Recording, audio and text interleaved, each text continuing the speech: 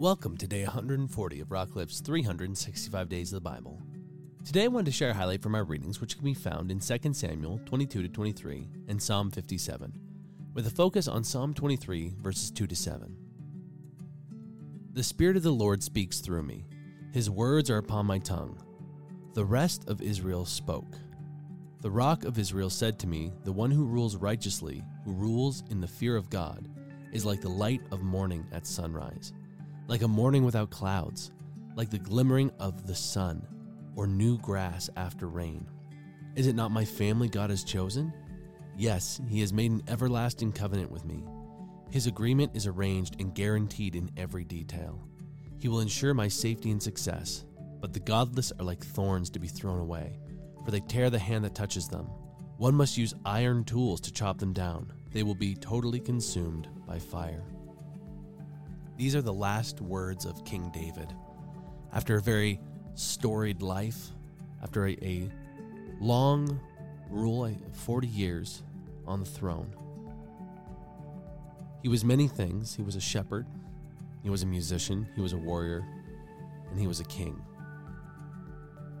But what mattered most to him was that he counted himself a friend of God and that God counted him a friend. And today's readings got me thinking about last words. Depending on who you've talked to, some people have been around for people's last words, and sometimes we just hear about them. But these were the last things that he was going to say to his descendants and to his people and to his family. And he chose to affirm the covenant and the promise that God had made. He also affirmed the importance of ruling righteously for those who would follow after him. He professed faith that what God promised him would come to pass. And he also denounced wickedness, saying that their ultimate end would be destruction, and that when dealing with them, you must protect yourself. These were the words that he chose for people to hear before he drew his last. And so when we're dissecting them, it's important that we think about that. He wanted people to know that he believed in the covenant God had made with him. He wanted his son to know the importance of following God when ruling. And he wanted the wicked to know that their time was limited if they didn't turn towards God. And this David was not a perfect man. We've read about his life. We know about the ups and the downs. But he counted himself a friend of God, and God counted him a friend. When we get to the end, when it's our time to go, I want my final words to be an encapsulation of some of these same things. One, that I trust in the covenant God has made with me and that my soul will see heaven. I want to affirm the fact that God does deliver and he does stretch out his hand and he does take care of the evil and he does uphold the righteous. But that also means that how I live my life now, I want to make sure that it's one filled with testimony.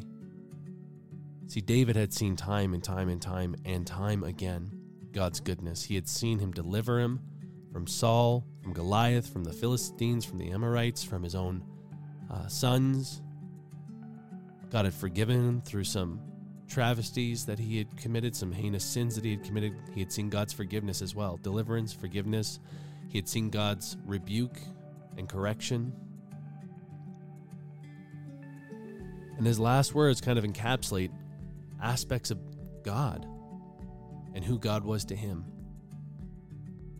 Who is God to you? Is he someone that you read about in Scripture?